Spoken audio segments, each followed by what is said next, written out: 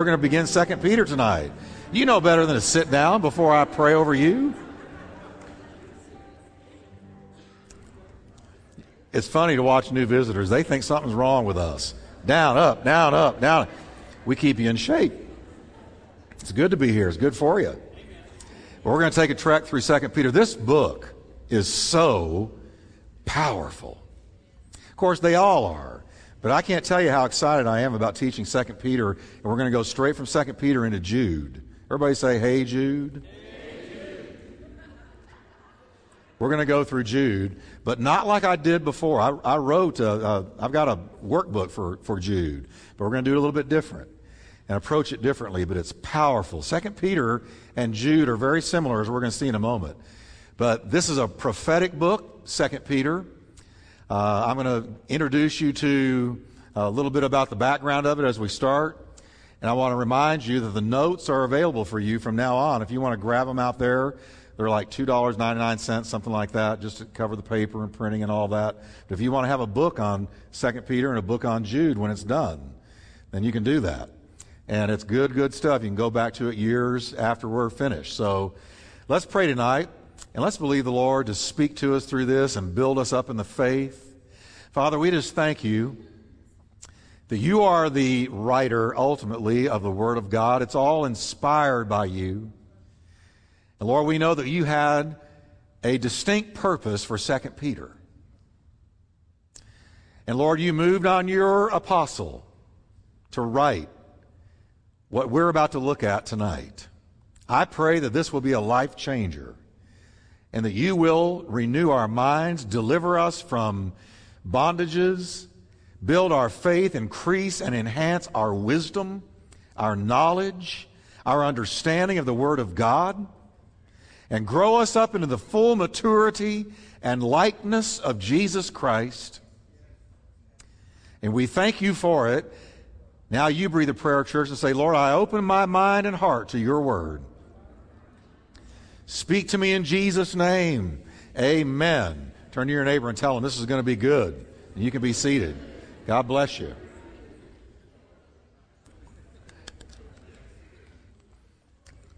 Somebody came up to me tonight and said, well, have you gotten a pickup yet? If you weren't here Sunday, you don't know what I'm talking about. Ask somebody, because it was funny. I said, not yet, but I'm sure thinking about it. Anyway, let's move on here. A trek through 2 Peter, part 1. Now, we're going to look tonight at faith's convictions, but let's go into a little bit of background here. Simon Peter wrote how many letters? 2. Now, here's the second one, and let's compare the first from the second. Peter wrote his first letter because he was deeply moved by the suffering of God's people. They were being persecuted, martyred, abused, as we saw in the series we went through last. But he wrote the second letter because he was moved by the seduction of God's people. First letter, their suffering. The second letter, their seduction. Now, he was moved the first time by what Satan, the old lion, was doing. But he was moved the second time by what Satan, the old liar, was doing.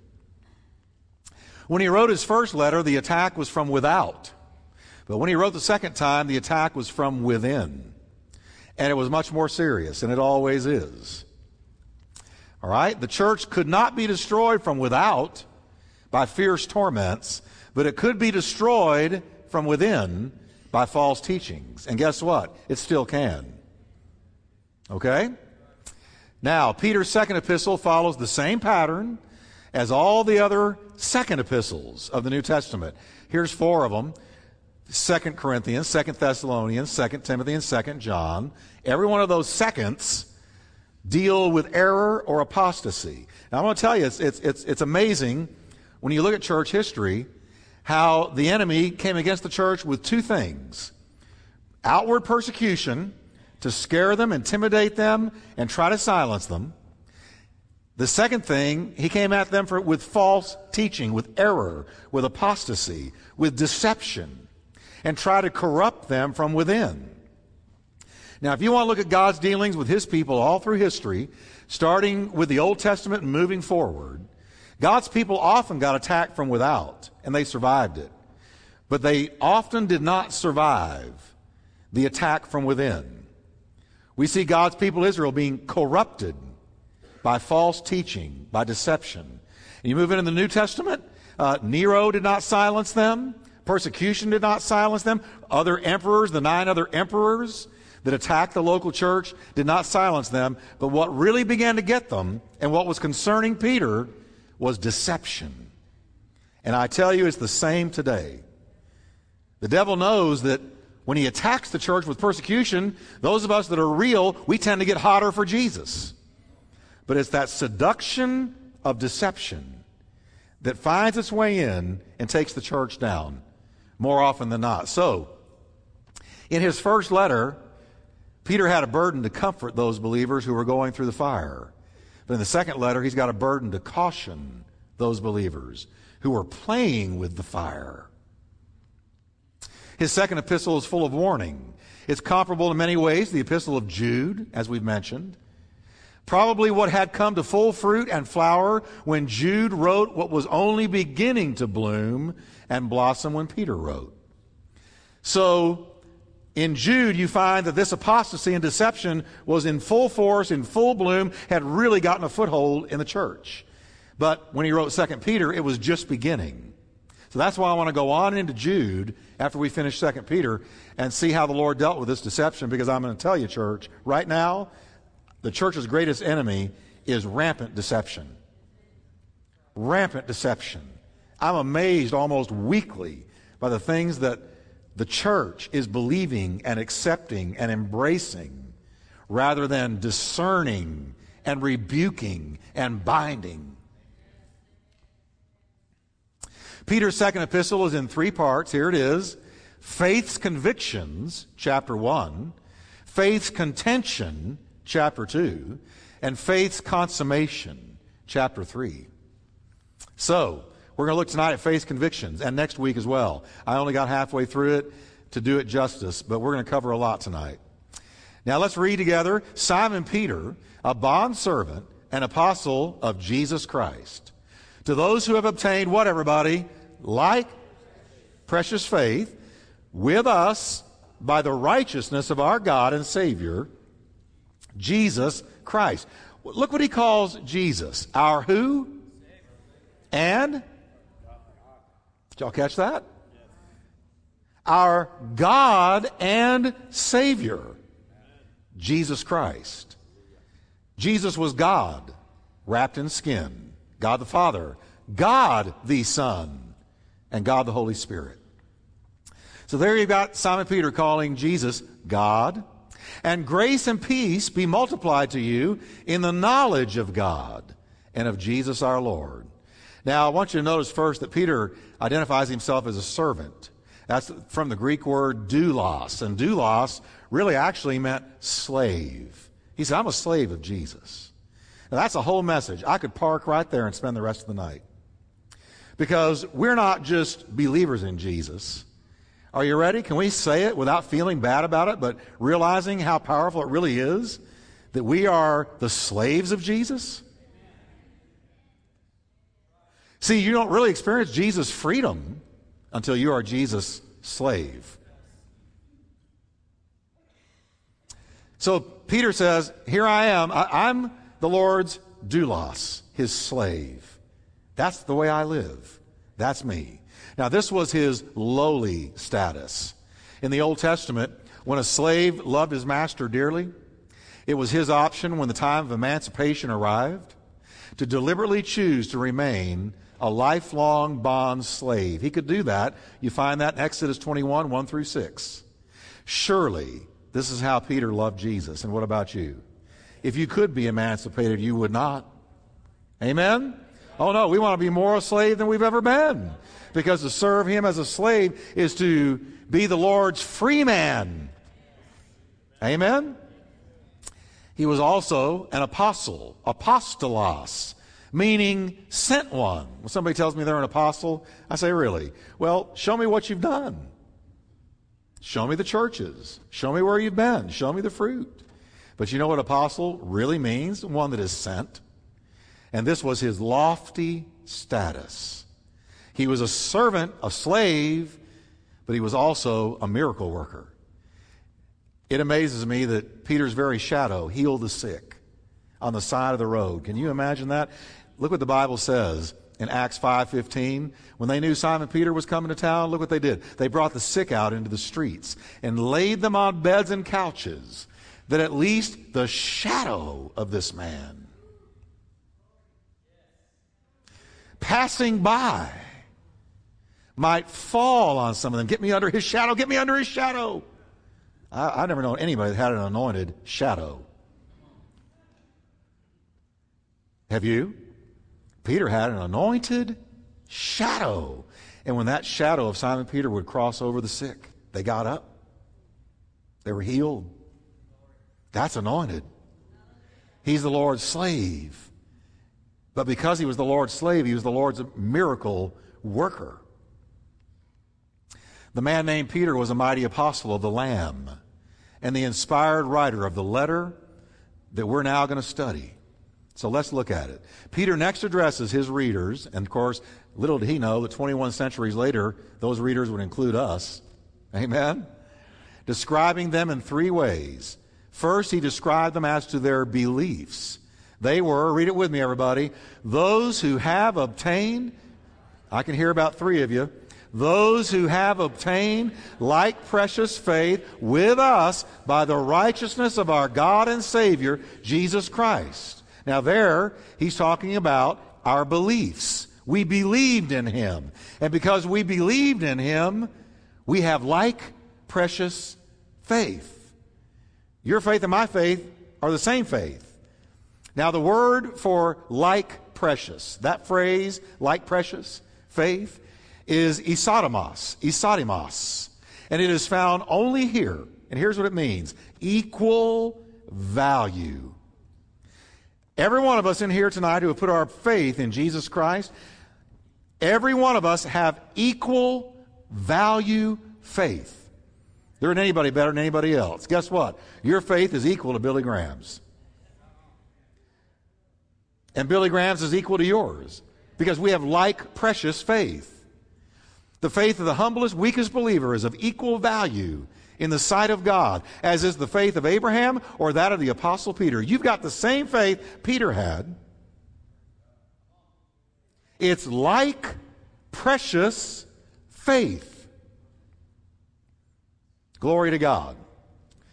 Now, not only do we have the same faith, but of equal value, but Peter then describes his readers as to their blessings. We've got the same blessings.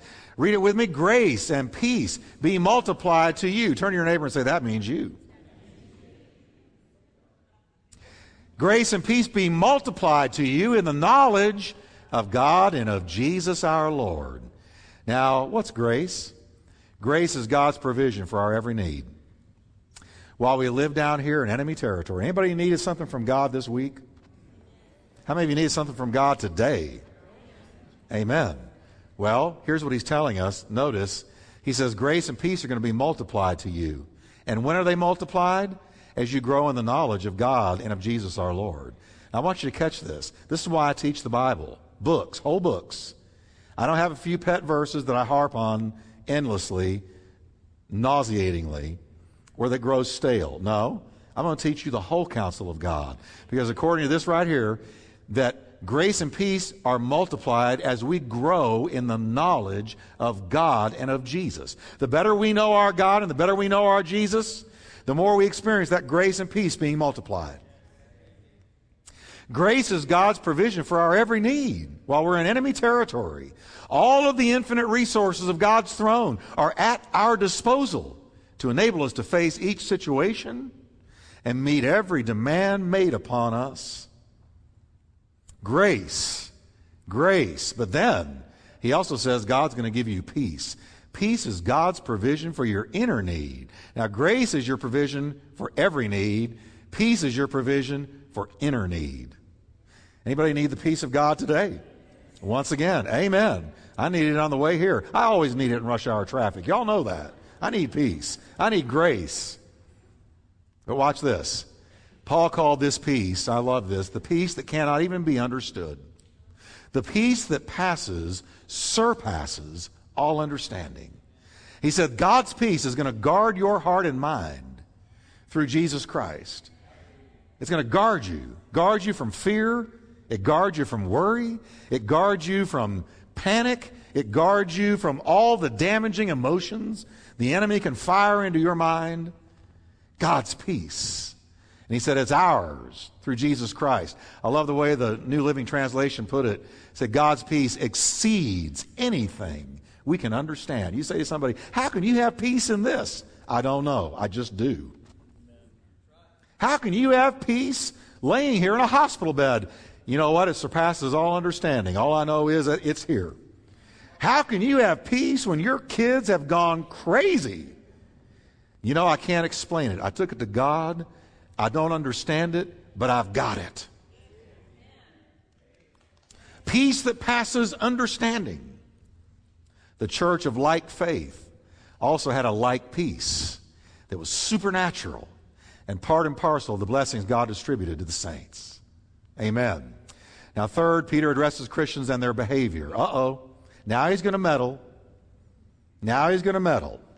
But here's what he says. As his divine power has given to us all things that pertain to life and godliness. Through the knowledge of him. There it is again. Through the knowledge of him. Do you see how important knowledge is? That you know God, that you know Jesus? He says, through the knowledge of him who called us by glory and virtue. So his divine power that is residing in everyone in this room who's put their faith in Jesus Christ, that divine power is giving to you everything you need for life and godliness. And it only gets better the more you know about him. We cannot live the Christian life in our own strength. You can't do it. I wouldn't put Christianity on anybody without the Holy Ghost. We can't live it in our own strength because it's a supernatural life. So God bestows on us all things that pertain to living a righteous, godly life. He gives it to us. So notice we have a great gift, all things. And we've got a great goal, life and godliness. Did you know that right up there, that's your goal? Your life's goal is life and godliness. And if you have life and you have godliness, you're rich. You're rich. Have you noticed what some of the movie stars in this country are doing who have more money than they know what to do with, millions and millions and millions and multiple millions of dollars, but they're so miserable.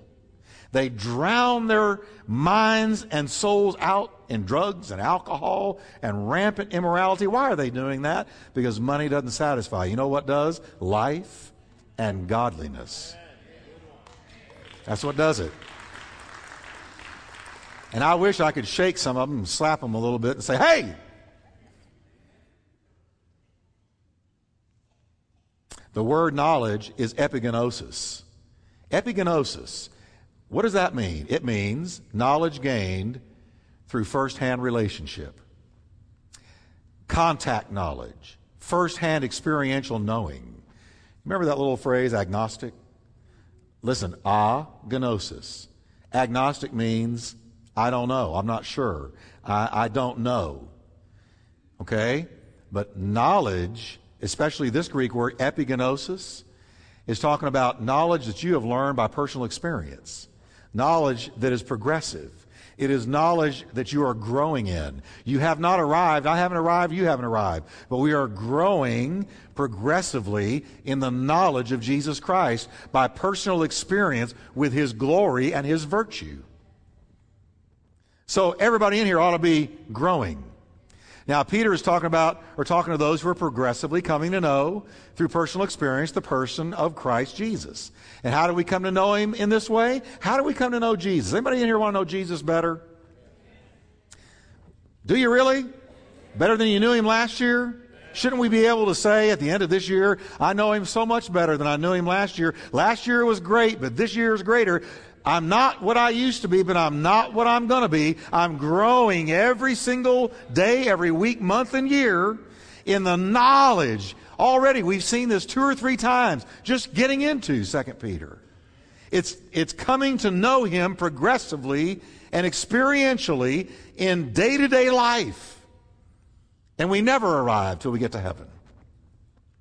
Peter says, here's how you get to know the Lord, by which have been given to us exceedingly great and precious promises. Again, how many want to know how to get to know the Lord better? Get to know Jesus better, grow in Jesus? Here it is right here. Here's the key. He has given to us, look what Peter says now, we get to know Him. Well, I'm going too far back. We get to know Him. It's connected to His exceedingly great and precious promises. The promises Peter is speaking about are the amazing promises made to us who are in Jesus Christ. And there's so many of them. These promises, hallelujah, are not man-made. Because men will break promises. But no, these promises in the Bible are backed by the absolute integrity of God Himself and by all the power of His throne. Let God be true and every man a liar.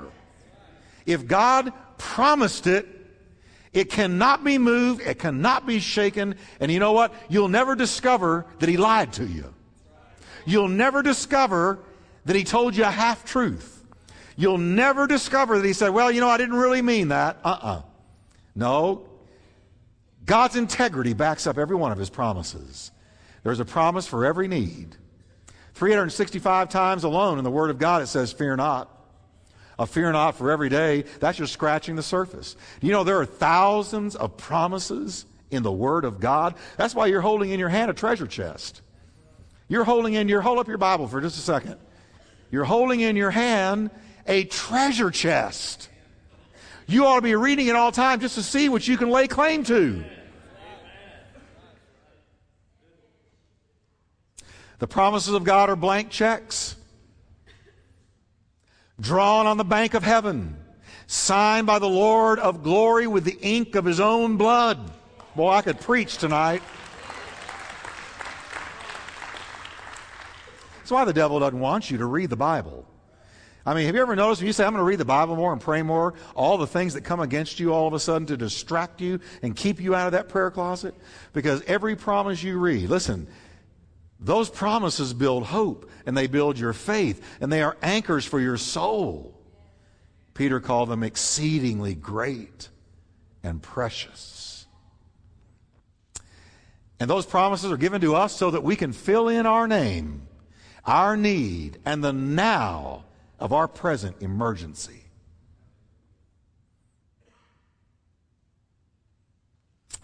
Peter next lays out what we might call the great essential for every believer in Jesus Christ. Now I'm going to tell you what your Christian life is all about. Why you got saved. Now you got saved for heaven, you got saved to be delivered, but here is the great essential for every single Christian in the world. All right, are you ready? That through what's that referring to?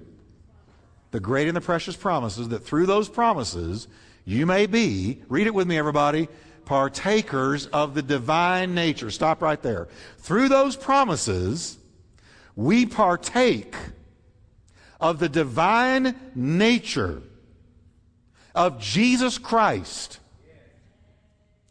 He makes all things work together for the good of those who love God and are called according to His purpose, that we might be formed and shaped into the image of Christ.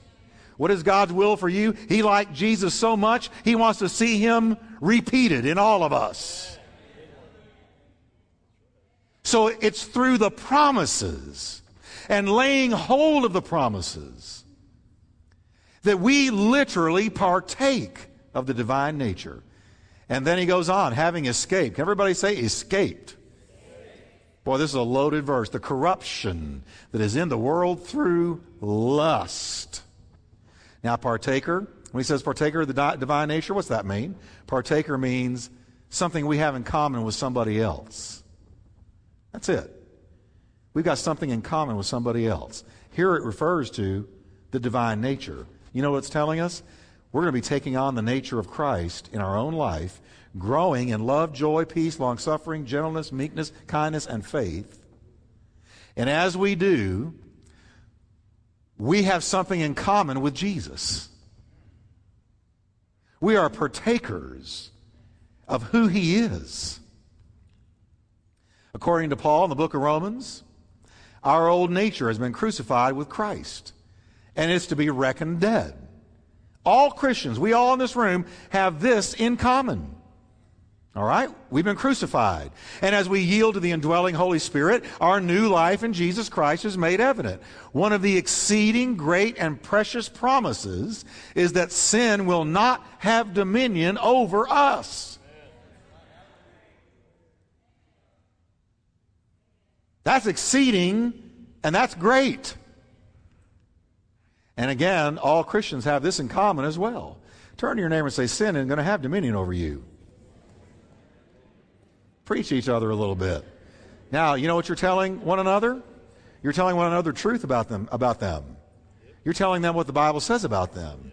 That your old man's crucified with Jesus. You've been raised to walk in newness of life. Sin shall have no longer dominion over you. And that's one of the exceedingly great and precious promises by which, when we lay hold of that, we become a partaker of the divine nature. Peter next turns his attention to something else that we've got in common. And that's not only a sharing of the divine nature, but it's a great escape. A great escape. He says, having escaped the corruption that is in the world through lust. Do you know that you experienced a great escape when you got saved? We're all escapees. We're all escapees out of a terrible prison house. The word escape is from a Greek word meaning to flee away. And that's the Bible's best advice for dealing with temptation. People say, how do I win over this? Don't get near it. You can't fall if you're not there. Okay? If you have trouble with alcohol, why are you going to a place where there's alcohol? If you got trouble with drugs, don't hang around people that do drugs. If you have a problem with lust, stay away from pornography. Even if you don't, stay away from it, because you will.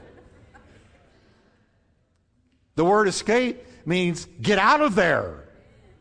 Now watch this. Flee from it. Lingering in sin's neighborhood is dangerous. The word for corruption, so important, so important. It comes from a word that is used to describe a corpse. This is what the devil always did with the people of God in the Old Testament. He got them corrupted. You know what Balaam did? Why he was really there? You know why it's called the sin of Balaam? You know why Balaam is pointed out in the book of Jude? We're going to look at that someday. Because the king, the pagan king, hired Balaam to come and curse the people of God. But he couldn't do it. Every time he stood to curse them, he ended up prophesying good over them. To where the king was going crazy. He said, quit prophesying. I've hired you to curse them. He said, I can't help it. Every time I go to curse them, I feel like I've got to prophesy good over them. But then he said to this king, let me tell you what you can do with them. Cause them to intermingle with pagan women. And the men of Israel will learn their pagan ways and will learn their idols, and they will become corrupted from within. And you know what? It worked. If the devil can't take you down from without, he'll try to corrupt you from within. So the word for corruption is powerful. It means a corpse. And it depicts the condition of creation under the curse. It carries the idea of destruction by means of corruption. Peter uses this word to portray the effect of lust upon human society. You know how many things are out there you and I can go get involved in that will quickly corrupt us?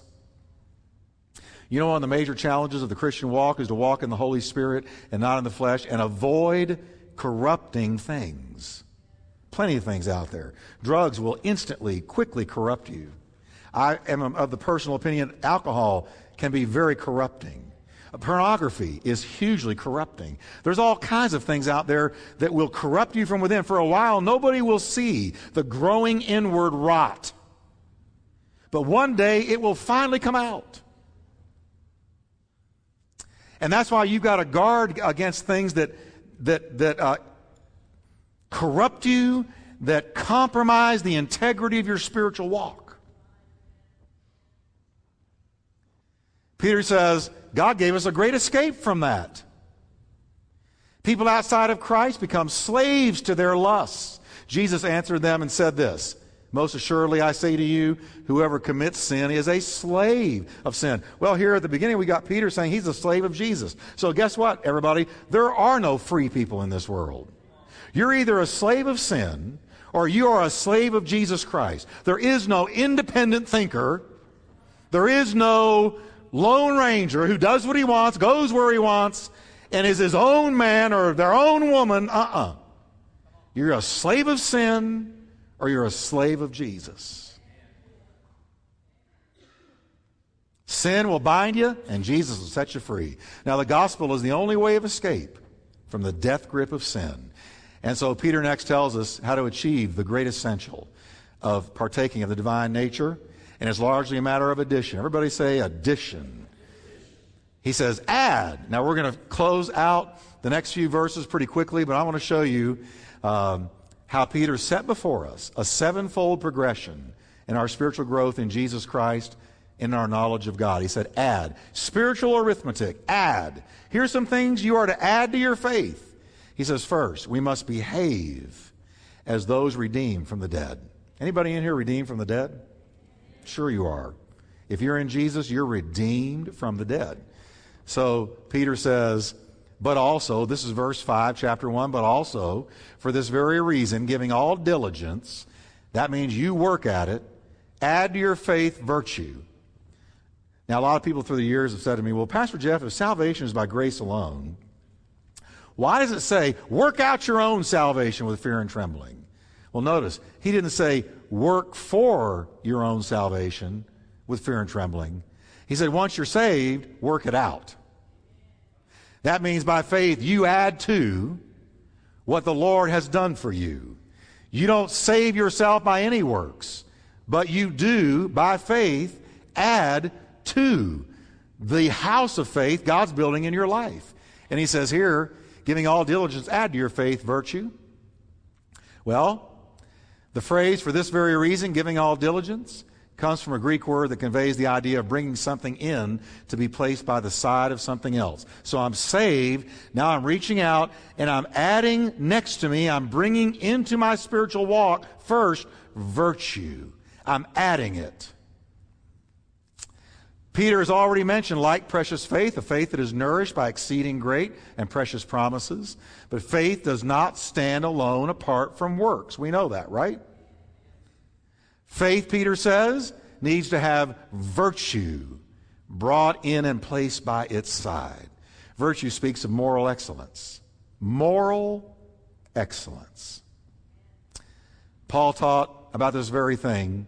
He said in Philippians, whatever things are true, noble, just, pure, lovely, and of good report. If there's any what?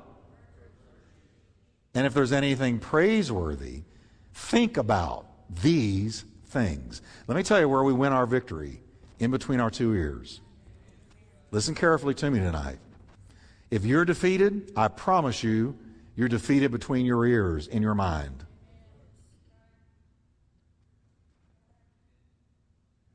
Our weapons are not carnal, but mighty through God to the pulling down of strongholds. What's a stronghold? It's whatever holds you strong. And what does a stronghold mean? It's castles in the mind. It is thought patterns. It is beliefs. It is things that exalt themselves against the knowledge of God in your life. You can be saved and have strongholds. And they are thought patterns that defeat you.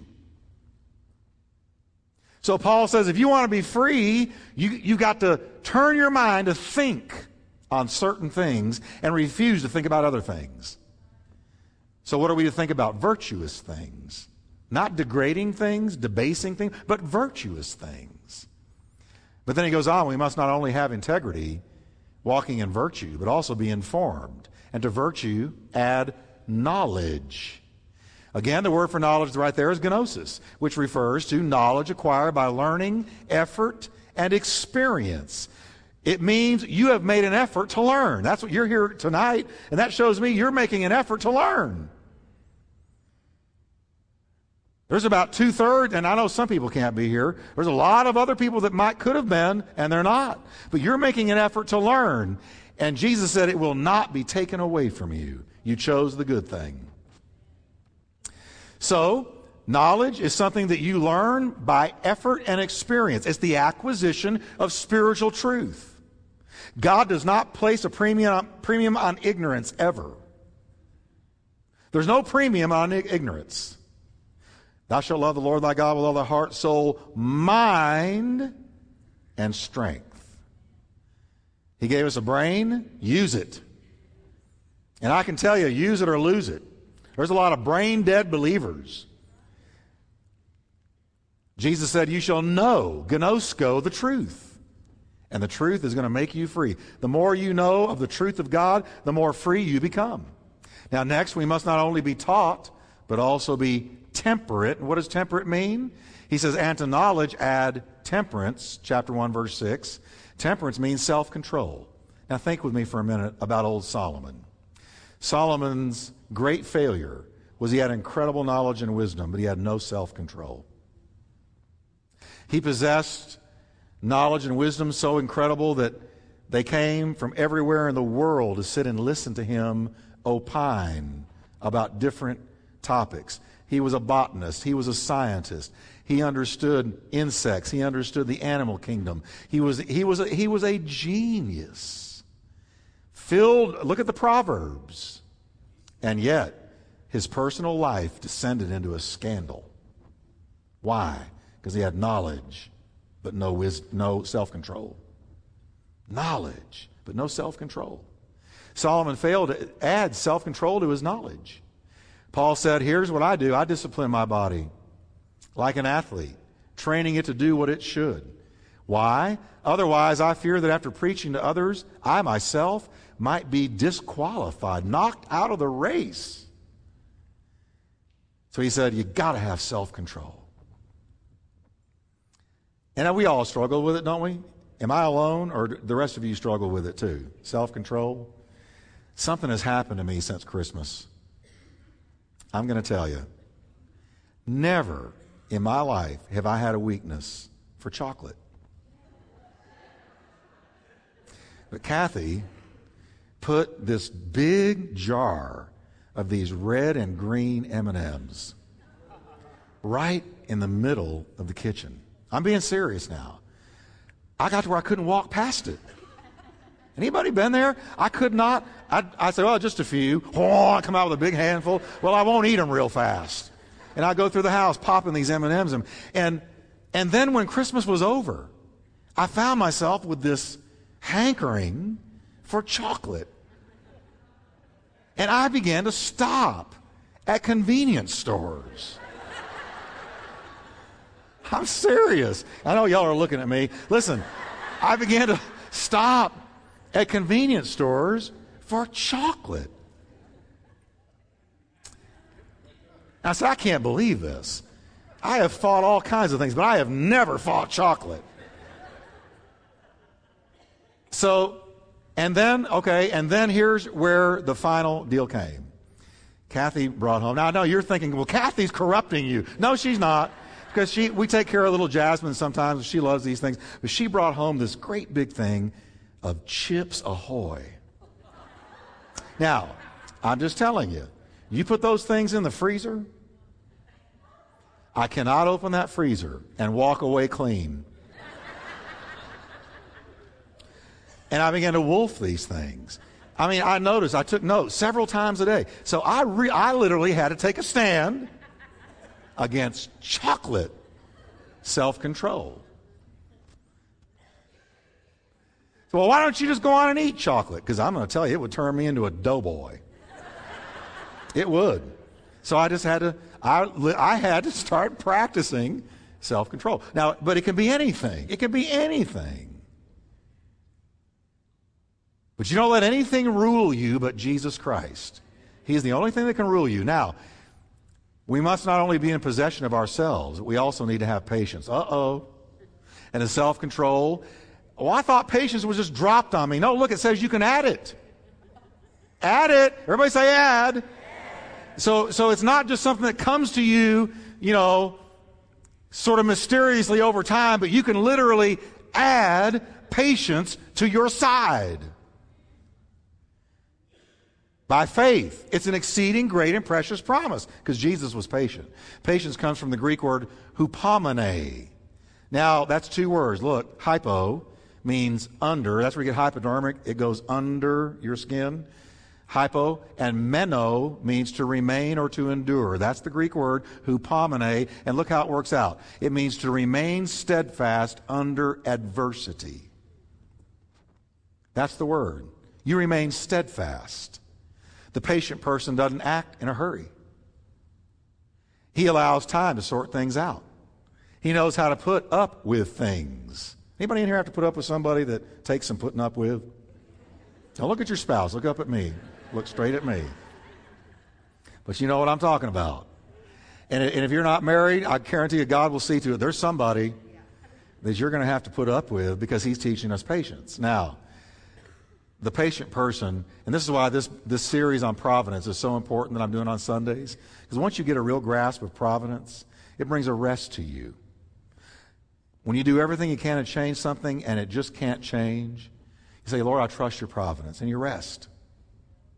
You just rest. It helps you to be patient. Don't act in a hurry. You allow God and yourself and others time to sort things out. This doesn't mean that you apathetically endure something that calls for action or that you really should change. It means that ultimately you've learned to wait on God without fretting or without getting angry. That's patience. Moreover, we must not only be patiently good, but also patiently godly. And to patience, he says in verse 6, to patience add godliness. What's godliness? It means to be devout. That's simple. It carries the idea of doing what is pleasing to God.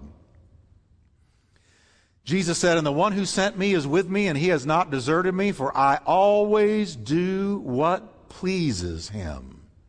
That's godly. That's devout. Jesus is our chief example. To be godly is to seek to always do what pleases the Father, just like he did. Amen? Now, coming down to the end here, in addition, we must not only be godly, but also be kind. And to godliness, add brotherly kindness. Now, every believer is a member of God's family. And there ought to be a genuine spirit of brotherly love between us. You don't have to like somebody to love them. Have you realized that? He didn't say, I want you to like everybody, because we can't do that. But we can love everybody. You can put on love. Add to your walk love. Add it. You, by faith, add it. We're grabbing these exceeding great and precious promises by faith and adding them to our life. So you add love. Being godly doesn't mean that we're holier than thou, distant, grim, humorless. Those kind of people drive me nuts. I don't want to be around the people that are so serious about the things of God that everything is the end of the world and fire and judgment and whoa. And you tell them a joke and they look at you like you're lost. Oh, praise God. You walk into some churches, God's frozen chosen. There's no joy, no smiles, no gleam in their eye. It's scary. If this is what God did to you, the Lord Jesus was the holiest man to ever live, but guess what? He was the most approachable of men. Do you know that? Mothers brought their children to him. Would you bless my little one? Lepers and the demon-possessed came to him. Would you heal me? The rich and the powerful gladly approached him. Outcasts felt comfortable approaching him. You know why? Because he was kind. Don't be so holy, no one can get near you. I contend the holier you are, the more people want to draw near. Finally, we must not only be kind, but also loving. And here we're going to close. To brotherly kindness, add love. The word for love is agape, or you've heard it agape. It refers to the highest kind of love, the kind of love God has for His Son. The only way we can add this godlike attribute to our other spiritual traits is through the power of the Holy Spirit, because it is a fruit of the Spirit. Agape love is not a product of our natural feelings. Well, I'll love Him when I feel it. Do you know what? Agape love, part of the understanding of the word is you choose to love somebody. You add it.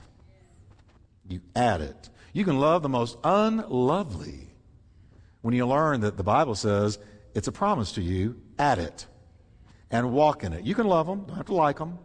Love them. It seeks the well-being of everybody and is known by what it does, not what it says. Now here's Peter ending with an incredible promise. If these things are yours and abound, you will not be barren or unfruitful in the knowledge of our Lord Jesus Christ. Christianity is not a dull creed or a sterile set of rules. It is knowing Christ and taking on His divine nature. The guarantee is that by adding these things to your daily walk will assure fruitfulness and abundance. I want you to say with me, I can add them. That's the command of God. So, we ought to be like treasure hunters and run out of here and say, man, I'm going to grab that virtue. I'm going to grab that agape love. I'm going to grab that patience and I'm going to add it by faith. Amen. Let's stand up together, can we?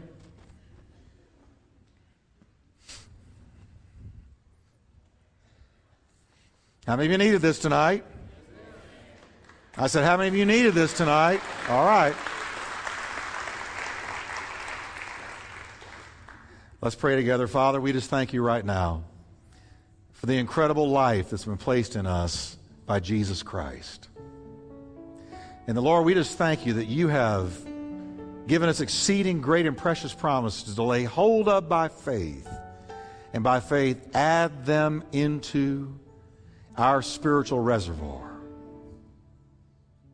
Help us to keep it in mind and to do it, that we might be like Jesus. Thank you. Breathe a prayer tonight as we get ready to dismiss and say, Lord, help me to do what I heard. Help me to walk in what I heard. Help me to do it.